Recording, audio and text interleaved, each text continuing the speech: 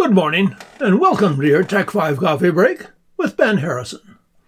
We live in a rapidly changing and confusing world of technology and media reporting that affects all of us, both today and will far into the future. So each weekday morning, we try to look behind the news to give you a brief snapshot of events and trends that matter, where they originated and where they're taking us. During the last couple of years, throughout the COVID pandemic, we've heard of numerous ways to avoid becoming contaminated with the virus, or for that matter, other diseases. Apart from avoiding crowded places, the most significant advice and requirements included wearing a face mask.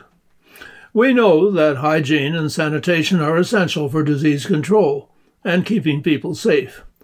But it wasn't quite like that throughout much of our history.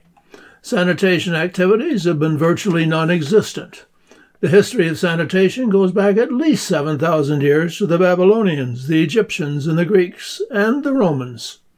7,000 years ago, Babylonians learned that polluted water could cause disease, and every day they took in fresh water. 2,000 years ago, Hippocrates found that washing could eliminate infection.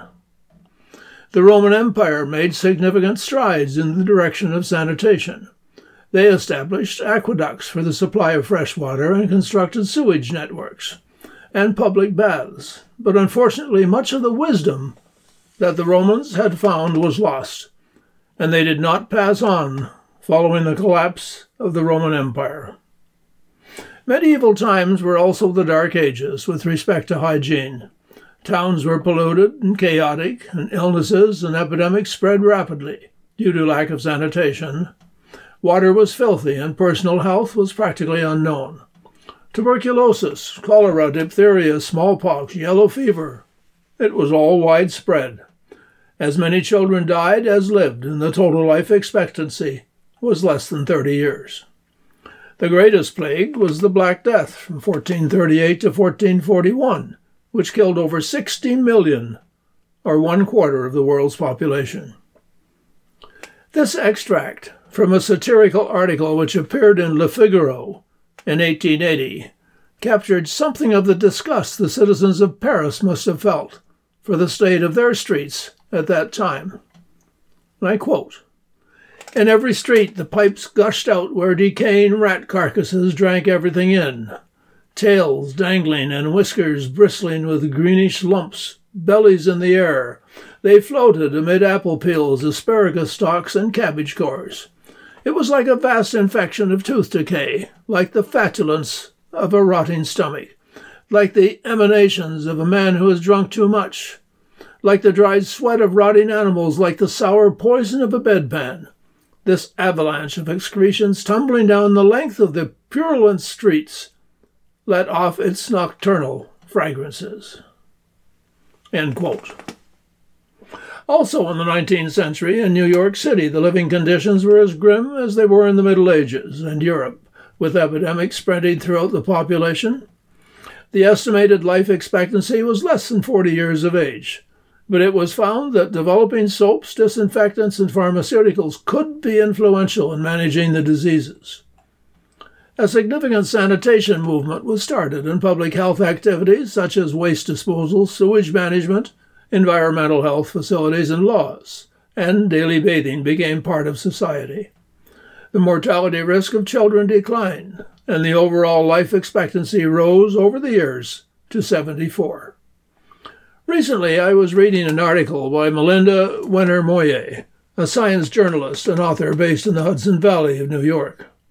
She's a contributing editor at Scientific American. Linda's mother imprinted the importance of germ control very early in her mind and belief. Every evening, her mother sprayed the kitchen sink and counters with isopropyl alcohol to disinfect them. Bacteria was her nemesis, and Linda, by her own admission, grew up to be a germaphobe. And, as an adult, kept a variety of antimicrobial wipes in the basement, have at least 7 bottles of hand sanitizer stashed around her house and car, and kept an emergency bag tucked away in her closet stuffed with bleach wipes and other strong disinfecting paraphernalia, should the dreaded stomach bug strike her household. Today, because of COVID, she's not alone in her germ paranoia. In a 2021 survey of U.S. adults, 42% of respondents said they now identified as germaphobes.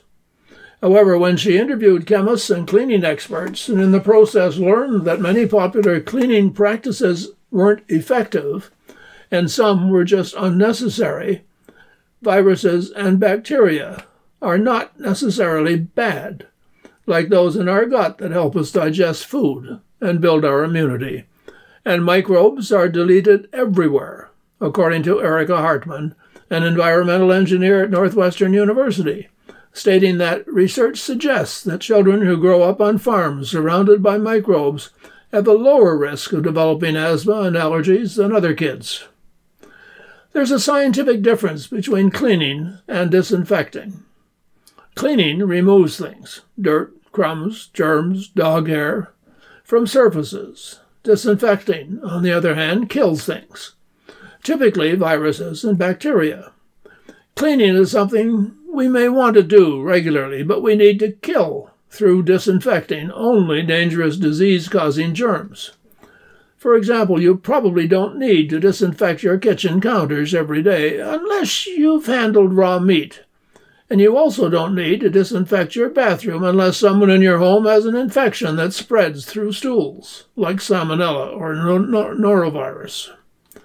For standard messes like spilled maple syrup on the kitchen table, you don't need to reach for a disinfectant wipe when soap and water will remove the sticky residue just fine.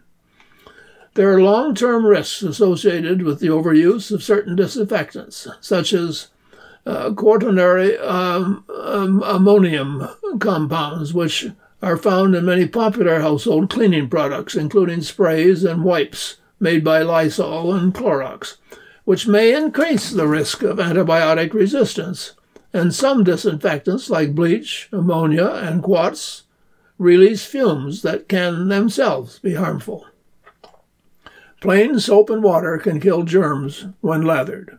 If you're using a disinfectant that releases fumes, such as a bleach or ammonia, ventilate the area first by opening doors or windows, or wear a disposable face mask and throw it away afterwards.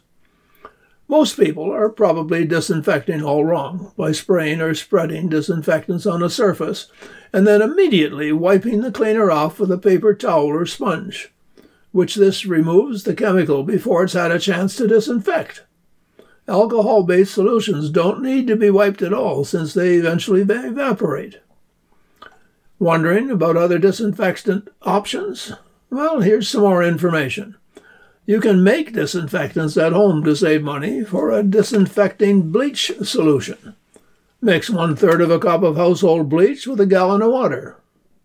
However, having said that, bleach breaks down rapidly in water, so you'll need to make a new solution every day. Sprays containing 70% ethanol or isopropyl alcohol and 30% water are also very effective. You can also make or buy plant-based disinfectants, but note that botanical disinfectants may not work as quickly or thoroughly as bleach or alcohol. Household vinegar, for instance, is a popular botanical disinfectant, but it's not nearly as effective at killing germs as bleach or alcohol. Now, I could go on and on about the advantages and the disadvantages of certain disinfectants, but read the instructions and use common sense. You've been listening to Tech 5 with Ben Harrison from Muskoka's only nonprofit radio station, Hunters Bay Radio 88.7 FM.